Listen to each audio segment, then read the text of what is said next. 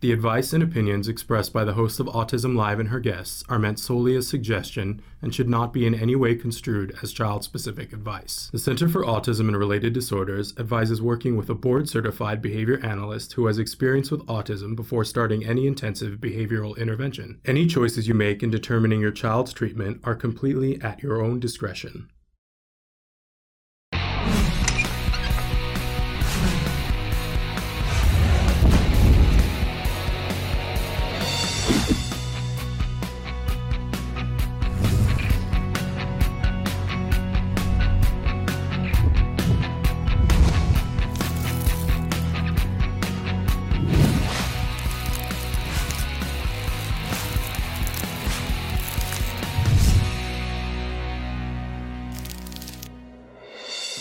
Good morning and welcome to Autism Live. I'm Shannon Penrod and we're coming to you live from many places around the United States today, and I'm very excited. Today's a very big day here for all of us. You may not know that this month is AAC Awareness Month, and so we've got two amazing guests that are going to be joining us in just a little while.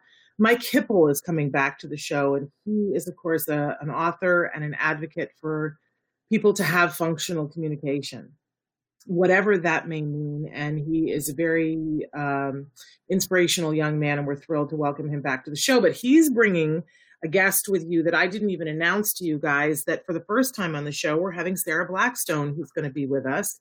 And she was the original founder of the USSAAC. And they're going to explain to us what all of that means in just a little while.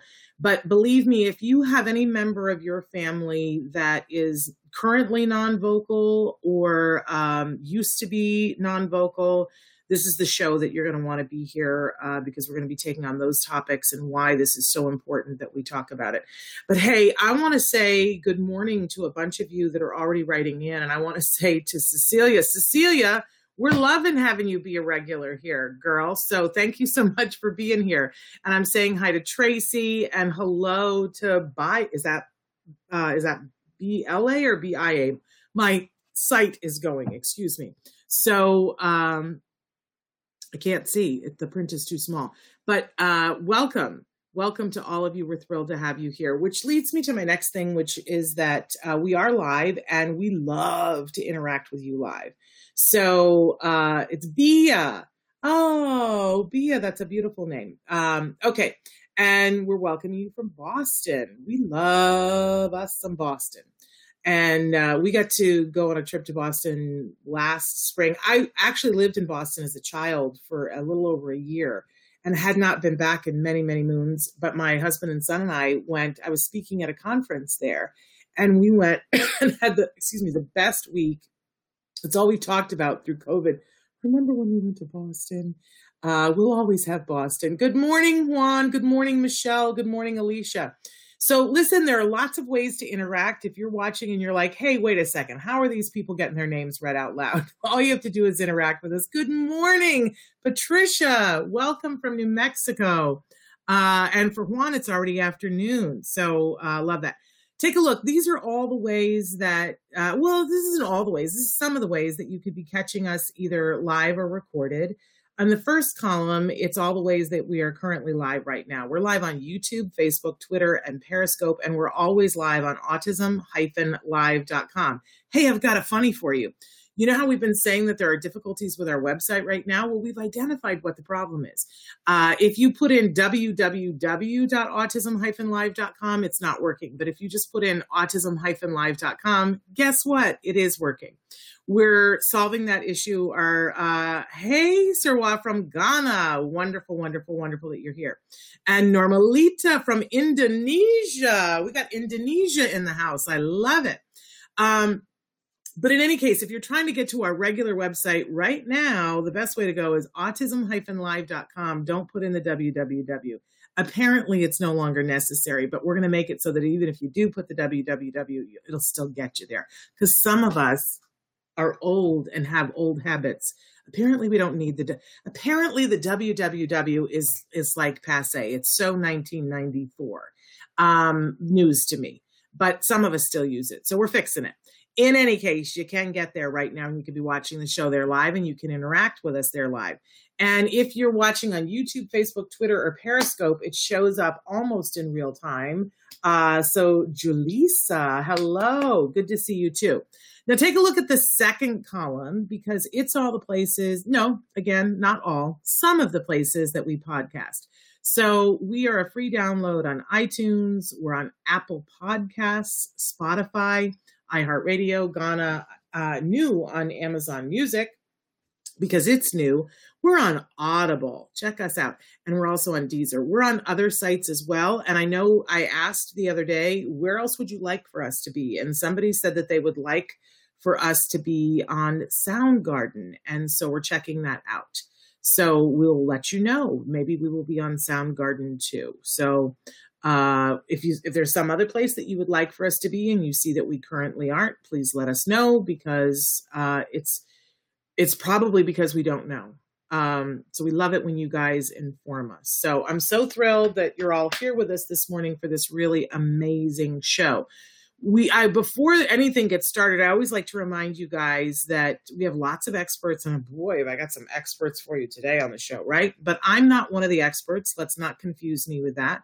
I am a very proud mom of an individual who was diagnosed with autism when he was 2.5, and so excited that he got really good services. And so, we are doing well, and he is doing well, and this is part of how I envision paying it forward, right? I want to be here not to just tell you what we did, but to help you to find solutions for you. And when I say you, this show is really meant for that larger autism community. We start with individuals who are on the autism spectrum.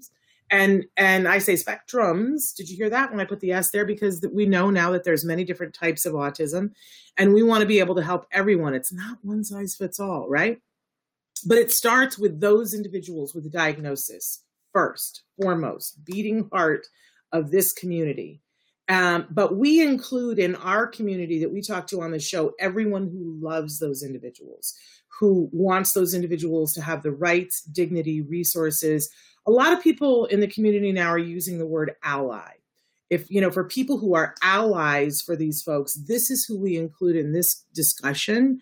We want to help all of you to get to the resources that you need to make the dreams and the hopes and the rights a possibility. Good morning, Jacinda. Good morning. Hello to Ria. So that's why we're here. Our mission is very simple. We want to give you information and inspiration. To give you the resources or information about the resources to get the help and support that you need, but also to give you the inspiration to lift you up. We're not trying to candy coat anything here, right? But we're trying to help you to, feel inspired to go and get the help that you need. Ria, I just saw your son is now in ABA. Go girl. I hope it's good quality ABA because that's what it's all about, right? We don't want any of that schlocky, horrible ABA because a lot of people think that's all there is schlocky, horrible ABA. I got news for you. There's many different types of ABA, and some of it is schlocky, my new word for the week. But the good stuff is really great and life-affirming and about the individual. Somebody says, yes, thank you for what you do, Shannon. On Yesterday Live, I called and set up for the 40-hour course, and I told them I was VIP, that Shannon referred me, and I'm glad that you did that. And I hope they enjoyed that. I always say, tell them you were with the Friends and Family program. And of course, he's talking about the RBT program over at ibehavioraltraining.com. They have a 40-hour program to train people, the beginning training for being a registered behavior technician. They are offering it to caregivers. If you call them and say that you are Friends and Family with me, case-by-case basis, they're giving it away. I know, giving it away. So I love... Patricia says, I love to listen into the lives, especially when Temple is on. I have 3 on the spectrum, so I appreciate it a lot. I got a hug for you, a virtual hug. And Christina, we're saying hello to Christina. I'm so glad. Did you call me Sharon? Did you do that? Somebody else did that this morning too. And it's a funny with me, right? Because my whole life people called me Sharon. I know it's a typo. I know you know my name. But yeah, somebody else this morning called me Sharon, and I thought they were a telemarketer. And I was like, yes, because they said, is Sharon there? And I was like, yes. And then it was somebody that I actually wanted to talk to. And I said, oh, just clue me in. My name is Shannon. I thought you were a telemarketer. Now I'll use my, I know it was a typo. It's all good. Listen, there are a lot worse things you can call me than Sharon, right? Sharon's okay.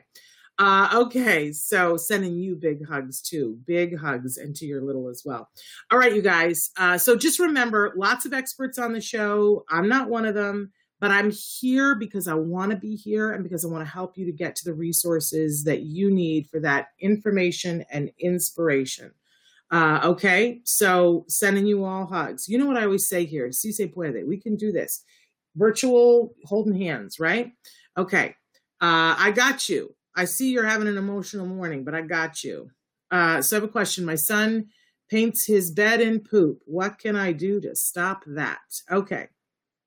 And I see that people are sending hugs to people. I love that. Love that. Let's lift each other up.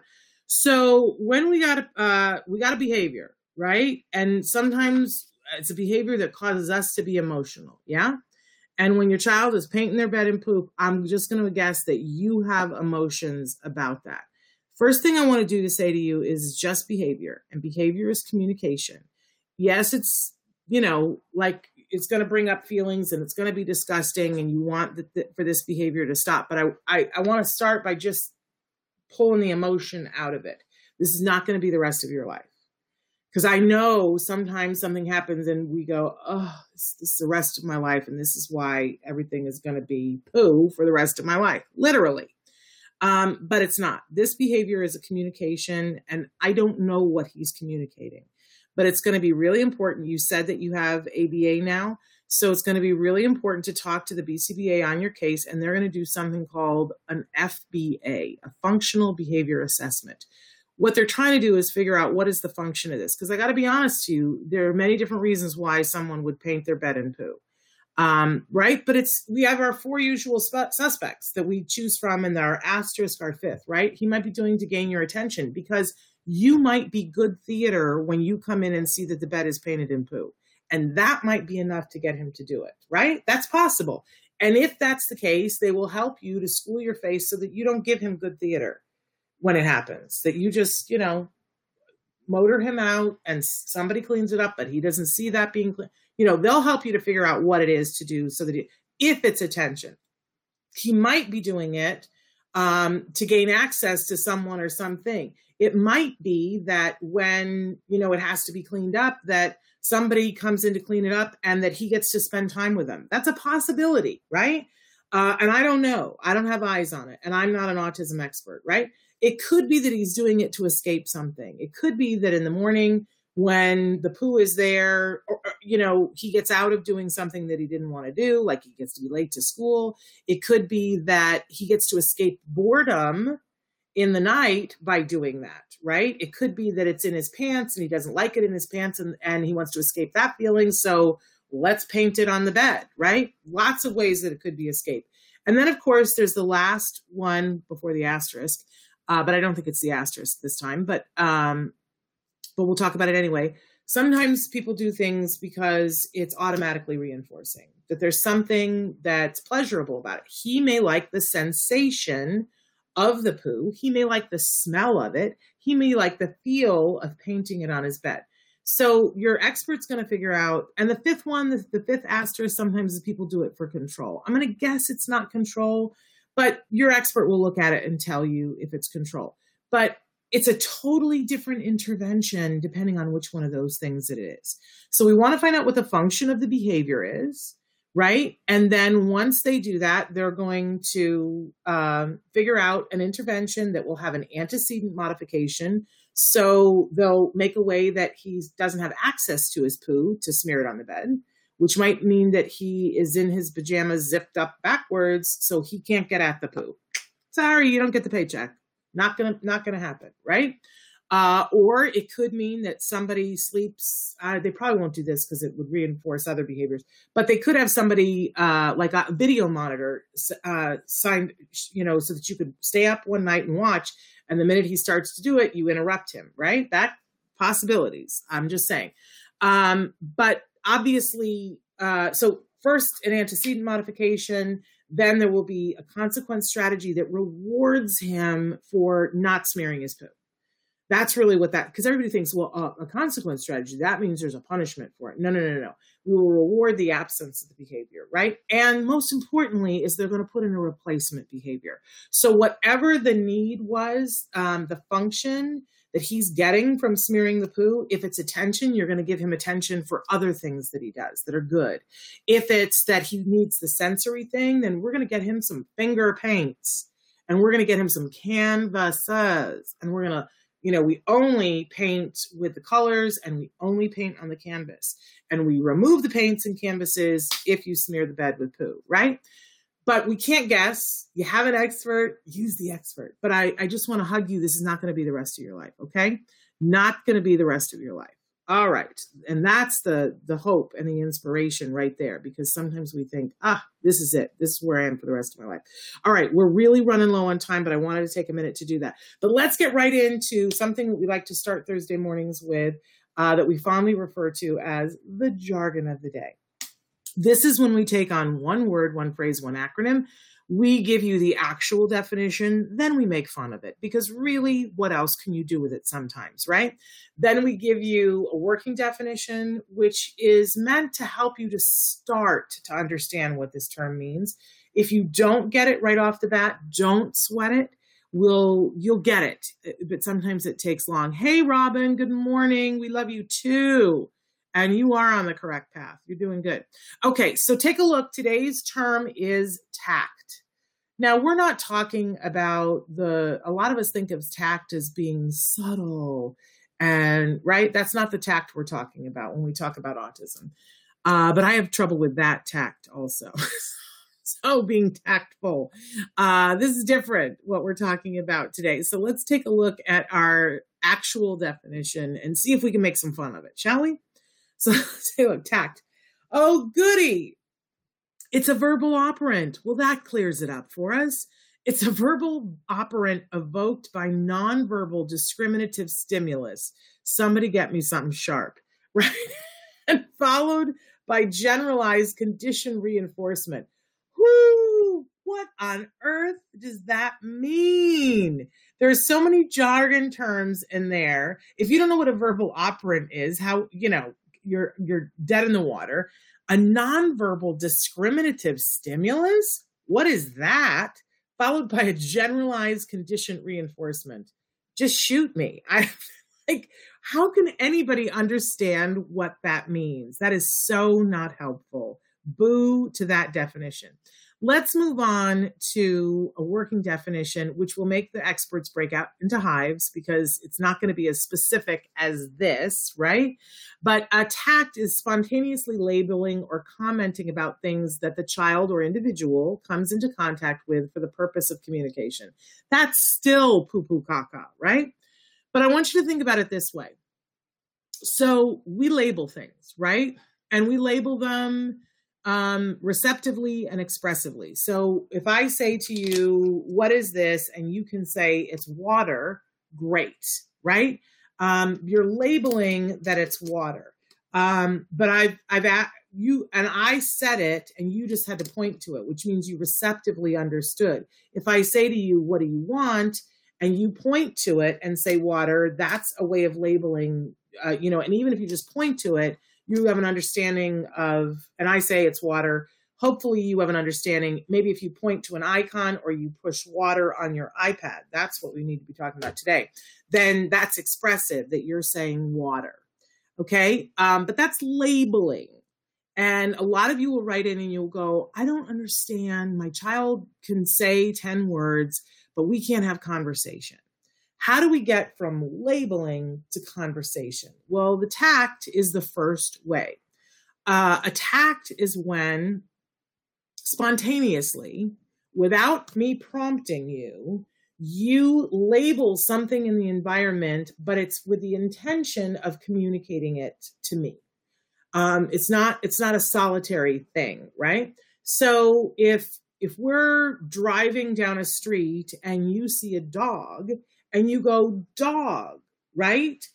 You're labeling the dog, but you're labeling the dog spontaneously. Nobody brought up dog. Nobody asked you, what do you see? I didn't ask you a question about dog. You saw it, you labeled it, and it was for the purpose of conversation. You didn't just think to yourself, oh, look, there's a dog. You said dog. To me, I'm in the car, right? And it's a way for us to connect. Now, that's a really important aspect of it, because a lot of times our kids will monologue and they don't understand the volley of conversation, and we want them to get there. So we want to strengthen tacting. It's really hard, because if we want somebody to do it spontaneously without prompting, how do we teach it? And it's really hard. And they have something called impure tacts and pure tacts. So in impure tact, we can prompt it. And we can work on impure tacts first. And when your therapists are working on this with you or with your kiddos, they do this in lots of interesting ways, because they'll work on the senses. I remember one therapy session where they asked me to burn some popcorn in the microwave. They said, at 10 minutes into the session, will you burn some popcorn? And what they were hoping is that my son would smell it and go, something smells bad, right? But that he would verbalize it so that it would be some communication between him and his therapist. There were other times that we would toss a helium balloon into a room that he was in so that he would notice it and go, balloon, as a way of tacting to convey something to the other person in the room. So it's a really specific thing. And it's a really important building block to get to conversation. And I want to point out that it is not always verbal, that we tact in lots of different ways. And you can, and let me correct my language, because it is verbal behavior. So it's always verbal. It's not always vocal. That's what I mean to say. So we can tact by using an icon. We can tact by pressing a button on one of our AAC devices. We can tact by pointing. We can tact by signing. But the purpose of tacting is to label something in the environment for the purpose of information or communication with another person. So it's not just labeling. It's like labeling on steroids. Okay, I think this is like when my oldest, who was nonverbal, had to tact the items he uses every day, like his toothbrush, his bed, from like a picture or an actual item. And I think that, it is labeling. It is labeling those things, but it's specifically to point it out to another person. So the difference between just labeling the toothbrush, when we ask him, what are the items that you use for getting ready in the morning, right? And when we say that, that's actually an interverbal, just to frighten you. But if we're asking a question and we're not saying what the thing is and waiting for a specific answer, that's actually an interverbal. The tact would be if he pointed out to you his toothbrush and nobody had said anything about a toothbrush, but he was letting you know that something was going on with the toothbrush. That would be the tact. But they're all good and they're all part of communication. And they should all be being taught. They're the verbal operants. And I encourage you to look that up if you want to know more. But the verbal operants are all the things that we need to get to that full communication that everyone has a right to. And it's the thing that I know a lot of you are really fighting hard to get it for yourself or for other people. So the tact is probably the hardest concept, because it's like, oh, it's labeling, but it's labeling for the purpose of communication when no one prompted it, right? So if you don't quite get it, don't worry. It took me years, and I know what it is when I see it, but I'm not the best at explaining it. So cut yourself some slack and understand that, it takes a while to get this. So in any case, the tact, hopefully I haven't thrown you all into oblivion. This is why generally we need experts. Okay, let's move on to just checking the chat here. Let's move on to what is our question of the day and see what that is. So our question of the day is, what do you wish people could see? If there was, hi Nasser, hi Rayan, what do you wish people could see? I have said this for so many years. If we could just require that every single politician, and I mean everybody who's running for office, everybody who holds office, if we could just assign them to an autism family and say, we need for you, I used to say, I just want them to spend a day. And then I thought, no, because they'll miss out on the night. I really want them to do an overnight. And what I'd really love is if they would spend an entire week with an autism family. You know, before you can be a doctor, you have to do ride-alongs in ambulances. You know, they just force you. They're like, we want you to understand what it's like from the other side. I think that if we could, and obviously we can't force it, but what if we could encourage it? What if we could say to politicians, you know, the autism community on the whole is a very large voting block of people. And if we said, we're not even going to consider voting for you unless you've spent 48 hours with an autism family, I think we would change the world. Because I think if they had eyes on the situation, they would go, oh my goodness. Have you ever seen that show Undercover Boss, where somebody is the boss on high and, you know, they make all these decisions in the boardroom and then they decide to go in and masquerade as a person who's working in their employ. And they see things that they go, I had no idea. Like this problem would be solved if we just had 2 more coffee pots. Like this poor person is having to do this because we just didn't order 2 coffee pots. That makes no sense. Let's order more coffee pots. And their businesses always do better because it's perspective taking and it's the best of all that can be. And we don't have politicians with good perspective taking about autism. We just don't.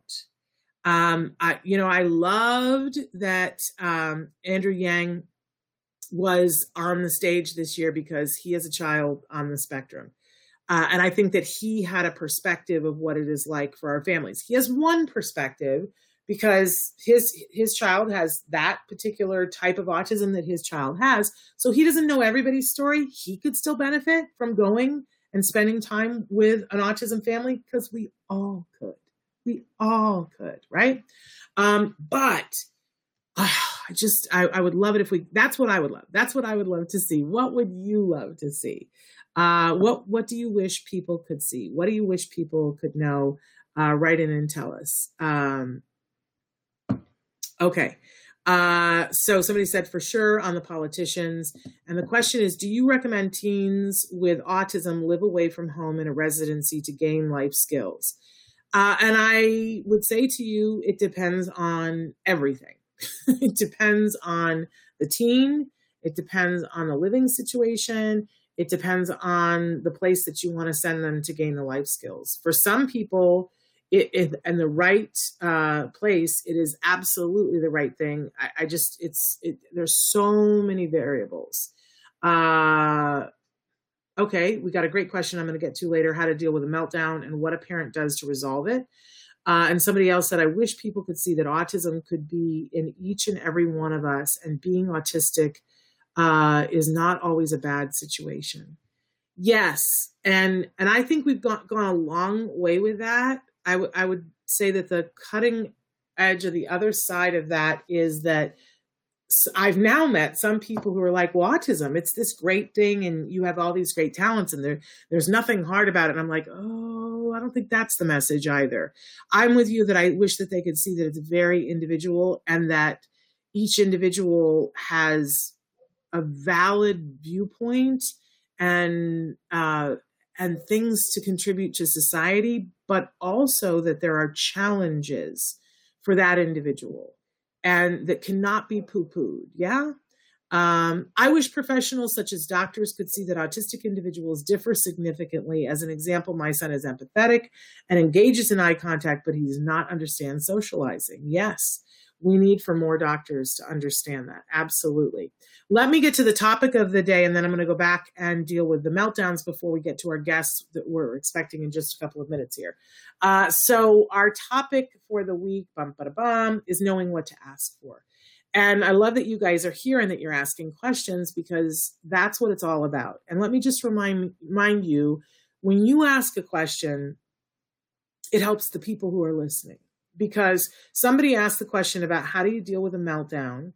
And I guarantee you that there are people who are on this call that don't know that there is a way to deal with the meltdown. So you've been of service to other people by asking the question, because sometimes we don't know what to ask for. So let's talk about meltdowns. What is the difference between a meltdown and a tantrum? And experts will say lots of different things about this, but for me, and talking to all the experts that I have, tantrums are something when someone is really aggressively expressing something that they don't like. But here's the litmus test. If you were to give it to them, they would stop tantruming. We didn't get to the question yesterday, but somebody had written in and said, my child tantrums when I don't give them something, but I don't give it any gas. I don't pay attention to it. So I'll go someplace else and in the room and be doing something else. And my child will walk to where I am, fall down and flip out and cry there. And then I'll walk someplace else. She stops crying, gets up, walks over to where I am, lays down and cries. Is that a thing? And that's very much a thing. That's a tantrum. That is a tantrum. I am behaving this way because I'm trying to get your attention, or I'm trying to get something else. And if I'm not getting it, I will change my tactics sometimes, right? Or I will stop doing it, right? And if you give it to me, you ever seen kids who cry the crocodile tears, where the tears are just shooting out? They're like, I want the toy. And you give them the toy, and it's like, it's all over in that instant. That's a tantrum. A meltdown is when a tantrum has gotten to such a point that even if you gave them the thing they wanted, it doesn't stop, because that's why it's a meltdown, because they are having a moment. And I think it's really important to recognize that when you're having a meltdown, there is usually a sensory component to it. And that is why it doesn't stop when they get what they want. And by the way, we never want to give them what they want when they're tantruming, because what that teaches them is I should tantrum more often. But I'm just saying, if it was given to them, they would stop. But you can tell when it's a meltdown, when they're inconsolable, that it doesn't matter in that moment because they are trapped in this moment. So there's always something else on board. And sometimes it could be there's an establishing operation, is what the experts talk about. But I just say there's something else on board. So maybe they didn't get enough sleep. Maybe they have a headache. Maybe they're having an allergic reaction to something that they ate. I have an allergy to wheat.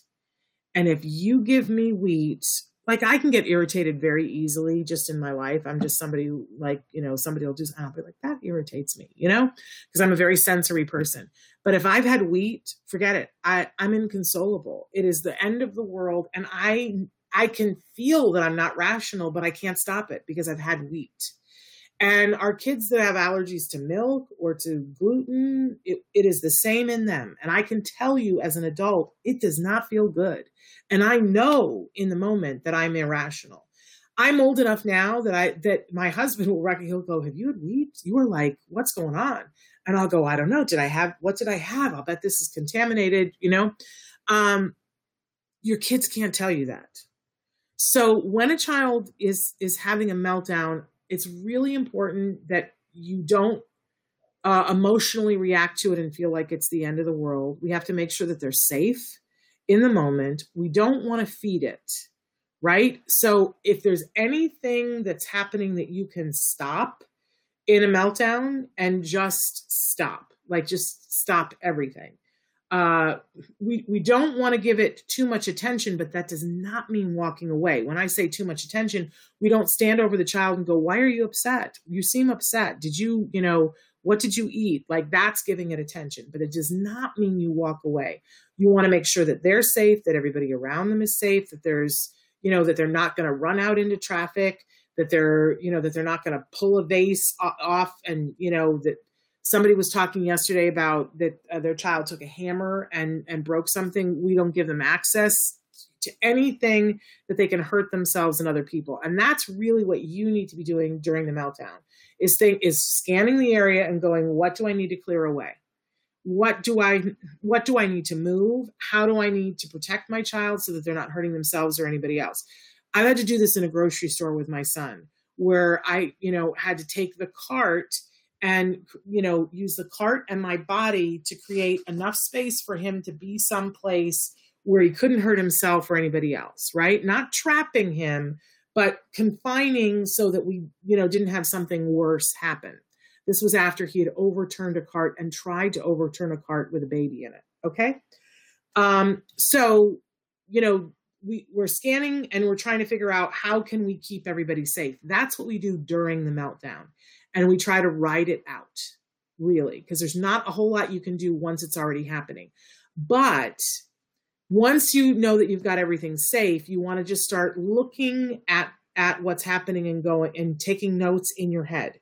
They're crying, they're screaming, they're yelling, and it's been going on for 10 minutes. Here's what they're trying to do, right? Later on, when they have exhausted themselves, and sometimes that's what it takes, you need to be asking yourself, what happened right before? What were the variables? Did my child sleep? What was their behavior like before? What happened that spurred this on? It could be as simple as a tag in the back of their shirt. It could be a new laundry detergent that you're using.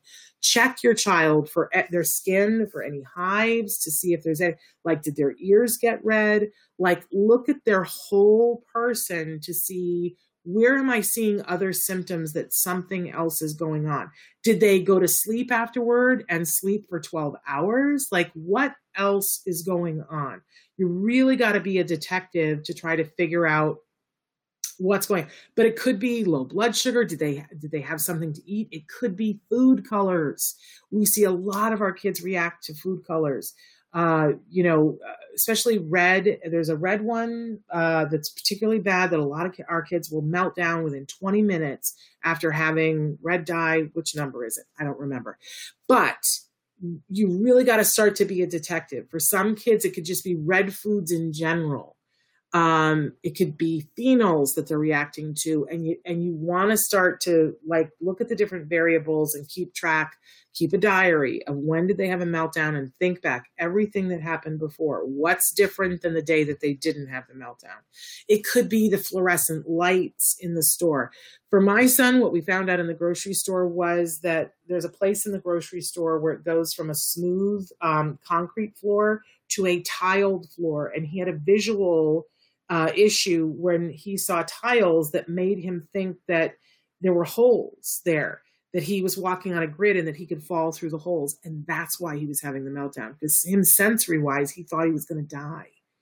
And his visual cortex was telling his brain, you're going to die if you walk onto that. Think about that for a minute. So we can crack the code on these meltdowns. You got to be a little bit diligent and inquisitive and looking at things, but look at everything dietary. And usually the skin will tell you if there's something dietary. Are they having an eczema breakout? Are they having a rash? But there are other clues too. And I'll bet you if you kept a diary for 2 weeks of when they have the meltdowns, you would start to see something. Like, are they pulling on their shirt? Because the tag in the shirt will do it for some of our kids. Are they only doing it in buildings where there's fluorescent lighting? Because I don't know if you know this, but fluorescent lighting, it vibrates at a very high rate. And most of us can't see it with our naked eye, but our kids can. And it will drive them batty. You know how when you can see it, when it's starting to go and you're like, oh, that's going to make me nuts, right?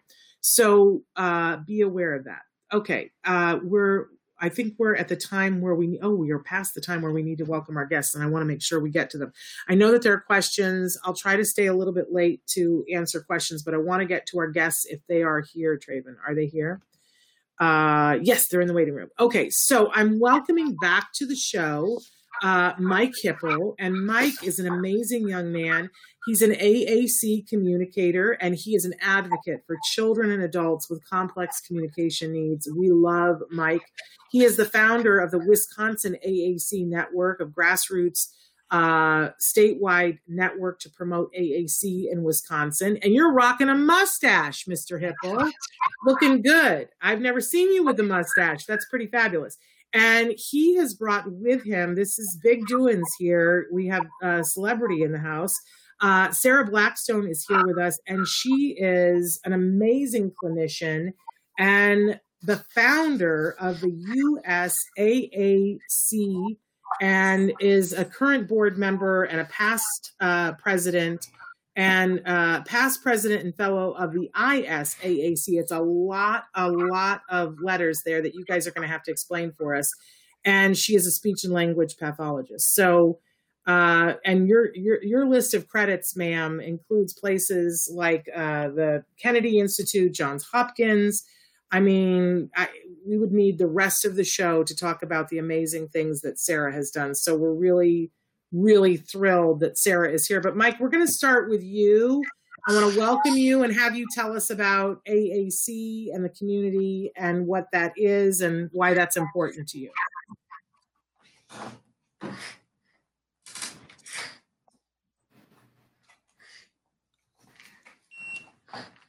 Hi all. First, we want to thank you for having us on. My name is Mike Hipple. October is Augmentative Alternative Communication Month. I am happy to be back on the show talking about the role of AAC in the autism community and how our national organization can help. Augmentative alternative communication can be anything to take the place of or augment natural speech. It can be a communication device, an app on the iPad, or picture communication symbols. People use AAC every day and do not even think about it. Do you text or use a pencil and paper to write a note? These are examples of AAC. I started using picture boards and symbols at the age of 2.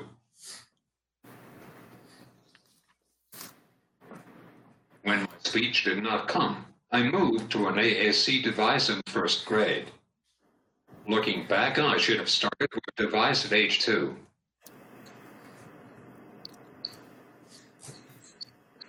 Okay. I bet that we have someone watching today and saying that using a device at such a young age will hurt their speech development and they will never learn how to talk. We can understand that fear, but Sarah, is that true? I get this a lot from families, and what I say is we just don't know if will they talk or not. And Sarah, let's thank you so much for that, Mike. You bring up such great points. A lot of our viewers have a fear that if their child is not speaking and someone recommends that they use a device to learn to speak, that means we're giving up and that they will never learn to speak. But Sarah, talk to us a little bit about this myth that Mike brought up. Thank you, Shannon, and thanks for inviting me, Mike, and Shannon to participate. This is really what a nice format you've got here.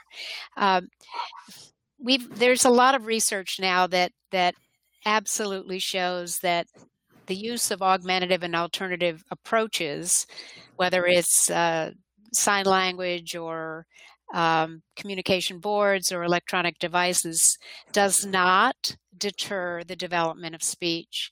As a matter of fact, in some folks, it actually can support the development of speech, and not everybody who isn't developing speech at age 2, that doesn't necessarily mean that they're not going to develop speech at age 3 or 4 or even 7, because there are many different reasons why speech may be delayed.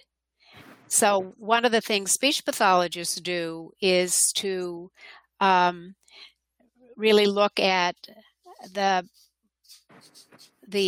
production of speech and what is, if you don't know, it really requires the coordination of more than 100 muscles. And it involves the brain and the tongue and the lips and the larynx and the lungs. So there's plenty of structures that are involved. And of course, as you were talking about, Shannon, the understanding of concepts and language, so that the reason for speech not developing can be quite different.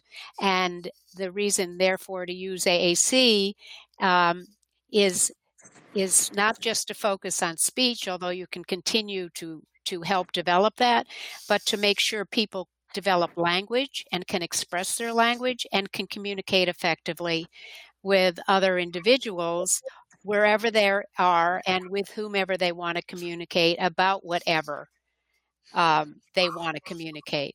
So we all use AAC, and we do it all the time. Gestures, facial expressions, etc. Okay, I do need to ask you to tell the gentleman who keeps walking in the background that he's on the air so that we know, because I can't have him be on the air without his knowledge. So I do need you to tell the person behind you that he's being broadcast. That's my husband, not to worry. Okay? Yeah. Okay, all right. Just want to be sure, because I don't want to put somebody on the air that's like, I didn't know he should be doing another Zoominar over there. So he's getting ready. He won't be on the air very long. But not to worry. Okay, I just want to make sure. Listen, I have this happen in my household too. So it happens. But I just wanted to make sure. We're waving at him. Harvey, you're on the air and you're a distraction. It's not a distraction. I just have legal obligations. But you brought up an interesting point, and I think that this is one of the ways that, Mike, you have been such an inspiration to me over the years and helped me to understand, because listening to you convey how frustrating it was for you when you didn't have a device was life-changing for me. Life-changing for me. And I mean that really sincerely. And I don't know, I think you have something prepared to talk to us about when you were frustrated and how you began to use your device.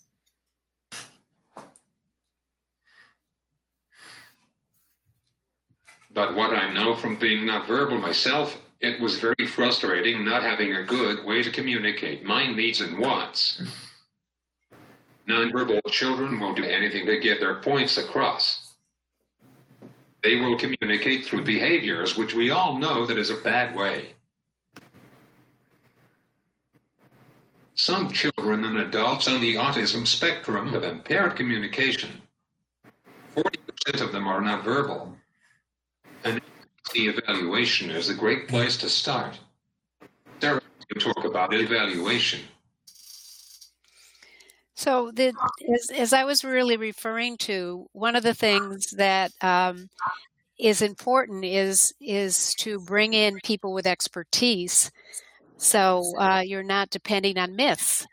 And also making sure that the people you do bring in have the expertise so they understand people with autism and the spectrum, and the fact that some folks with autism really do struggle to use their speech to communicate, although there's many other ways they are communicating.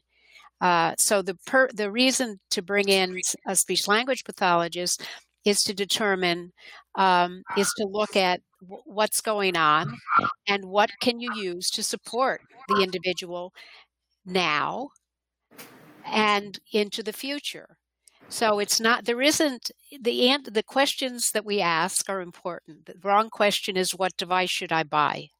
That is the wrong question. That's often a question we get, but that's the wrong question, because you really want, I think AAC, augmentative and alternative communication, a better way of looking at what we want to do is CAA, communication access for all. So to flip it. So what is any individual at any stage and any age with any kind of diagnosis who's struggling to make themselves understood using their natural speech? what can we do to support their ability to communicate across places, people, and making sure that we're paying attention to their development of language at the same time.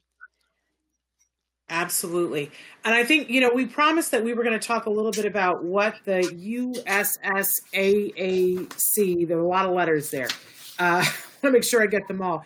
Which one of you wants to address what that stands for? I want to talk about an organization that promotes AAC called United States Society of Augmentative Alternative Communication. USAC is the only society that works for and with family members, AAC communicators, and professionals to advance communication rights. Sarah, what do you think our audience wants to know about USAC? So, USAC is an organization that I wasn't the only founder. There was a group of people, and we are a chapter, one of 15 chapters of ISAC, which is the International Society for Augmentative and Alternative Communication. And I think that what the benefits of USAC are, because first of all, it includes anybody and everybody who's got some kind of passion about providing communication access to individuals who have challenges. And so part of what USAC does, it has members from all different groups. One of our missions is to promote the best practices and for communication for people with complex communication needs. And we have a focus on education and building capacity among families as well as professionals. We have advocacy, a lot of advocacy committees, and we also address disaster preparedness because people who have challenges are among those most vulnerable in an emergency situation or a disaster. So we have a special committee that focuses on that. So we're a rather small organization that is interprofessional and really needs the participation of people who have communication challenges, as well as the family members and others who support them in one way or another. So I will turn it back over to you all. Thank you. And October is a specific month for awareness. Mike, talk to us a little bit about that. Many families still do not know about AAC. That is why it is so important for us to get the word out. In 2007, the International Organization to Promote AAC picked October as National Awareness Month. I know that families always join the Autism Society of their state, and I am a member of Wisconsin's chapter and my local chapter, but a lot of times they don't have workshops about AAC. I feel strongly that families and autism professionals could join both, because we have benefits that they don't get from being a member of just the Autism Society. Sarah, can you talk about the benefits? Sure. The membership in USAC at the United States level also gives you membership in ISAC. So there's something really special about opening the world and realizing that people all over the world are the same and yet approach problems perhaps differently. So there's lots to be learned there. And then we have webinars on a regular basis that are free and also that professionals can earn CEUs on if they're members. We have a Speak Up blog, and anybody is invited to present papers to that and information exchange. So there's a lot of activities, and we're one of our partners is the Red Cross. Another group we partner with is the ATIA, and we've partners with the Autism Society actually during some disasters and things. So we're very open to collaboration. Amazing. Well, I just think that this is an area that doesn't get enough focus. And even from the autism community, this doesn't get enough focus because everybody, I think there's this misguided thing that we all need to be pushing for the vocal communication. And there is a fear to talk about this means that you're never going to get there. And I think we've addressed that myth here on the show and that you guys have addressed it today. And I love to look at it from the human perspective that you brought the very first time you were ever on the show, Mike. And you talked very succinctly about the rights of an individual and having the right to a form of communication that's possible for that individual. And I want you to know, Mike, that changed the way I looked at things. And I want to say that was probably 6-7 years ago that you were on the show for the first time, and that I've been trying to spread that message to autism parents. But I think it's incredible what you guys are doing, and I think we should encourage everybody to be joining. How do they join, Sarah? When you say that they should join, what does that look like? Is that a membership fee? Is that just filling out something online? There is a membership fee, and it depends on, and it's sliding, so that the people that we most want to attract pay the least, which is the individuals who use AAC and their family members, and then we have professionals, and they pay a different course. We also a different amount. We also have memberships for sponsors that are more sponsoring the organization, so institutions and corporations. And so, as I say, there's a way in, no matter how you want to come to join us. Okay. Well, and unfortunately, we are about out of time, but I just can't thank you guys enough for being here.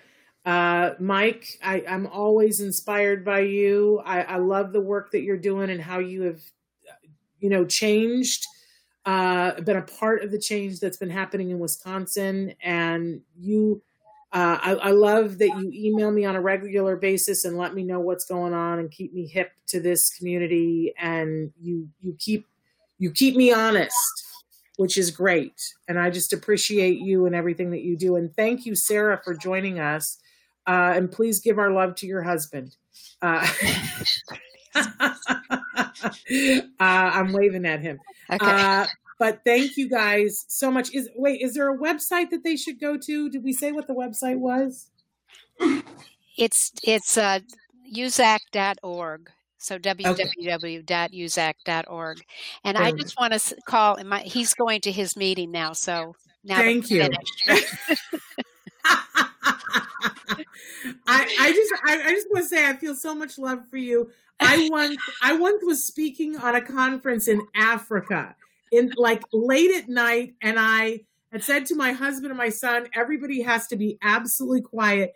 And my husband chose to take out the trash while I was doing it, and he knocked a chandelier over and it shattered during the conference with Africa. And I threatened him afterwards, but we laughed about it. So I feel your pain. He was fine. He didn't take out the trash. He was a star on the show. Give him our love. And I hope the argument that you have after this doesn't last more than 5 minutes. He loves to be on camera. So can I just say one thing? Yes. Okay. I want to call out Mike on behalf of USAC, and you mentioned that he's done a lot in Wisconsin.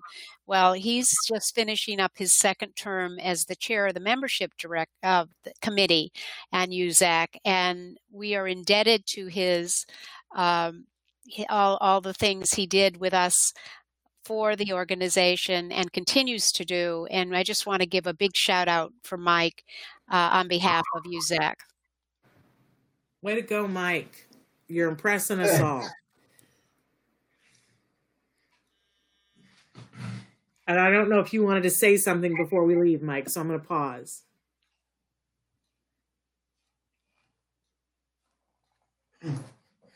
Service.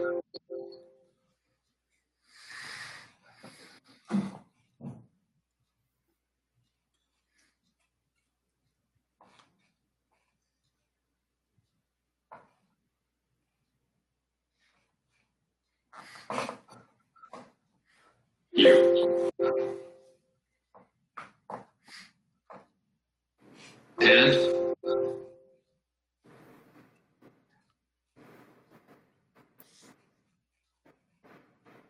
A.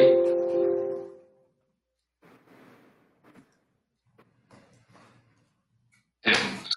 O.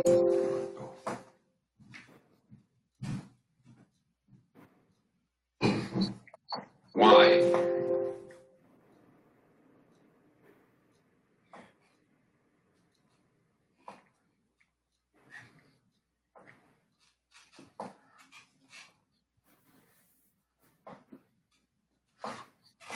Has been.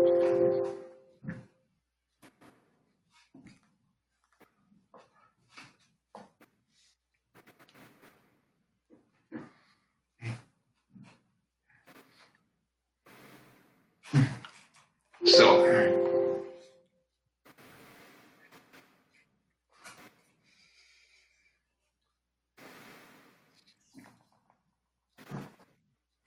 help.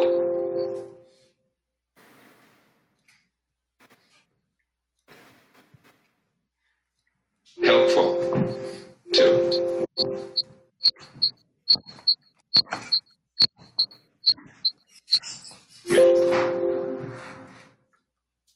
Sir, you and Amy have been so helpful to me. I do whatever you tell me. All right, you guys. Right. I adore you both. This has been such a privilege. Unfortunately, we are past time, so I got to say goodbye to you guys, and I got to stay to answer one more question for somebody. But thank you so much, Mike. I love the mustache, and I love your mission. You're making it happen. And Sarah, thank you so much. We appreciate both of you. Okay, bye-bye. Bye, Mike. I'll tell you, there's some inspiration for you, right?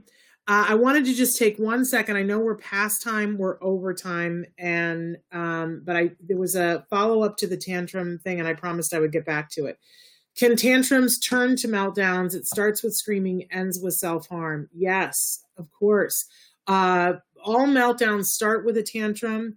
And again, I think that there's a sensory component to it. What we need to do is start with looking at the tantrum and what the function of the tantrum is. But if there's meltdowns that are happening, we got to look for the sensory component of it too. And if there's self-harm happening, that's when it's time to massively call in professional help. I don't want to candy coat that at all, but people hurt themselves. And it's a very scary thing. So please promise me that you will get some professional help with that. A person goes on to write that it's comforting to know that I'm not alone. Thank you. My son has smashed TVs. He gets overloaded when he gets on a computer and he can't get out of it. So I really have to time it and only have a half an hour at a time. I will tell you that the worlds that are available in computers are great.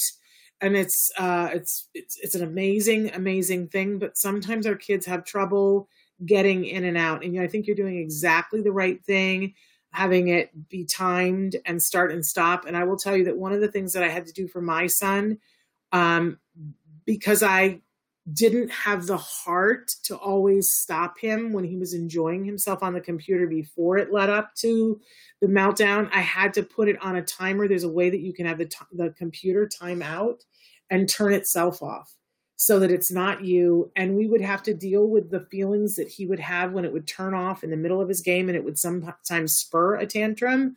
But, we were able to work on that and in slow increments and get him to the point where he no longer has that problem. He can stop doing something that he's on the computer and have the same feelings that you and I have when we're in the middle of something and we have to stop, and that feeling of frustration, but do it without a tantrum or a meltdown. So work with professionals, but it is possible. And yes, our kiddos have a really hard time when they're in that world of Minecraft or whatever, and it's real to them. They don't want to be pulled out.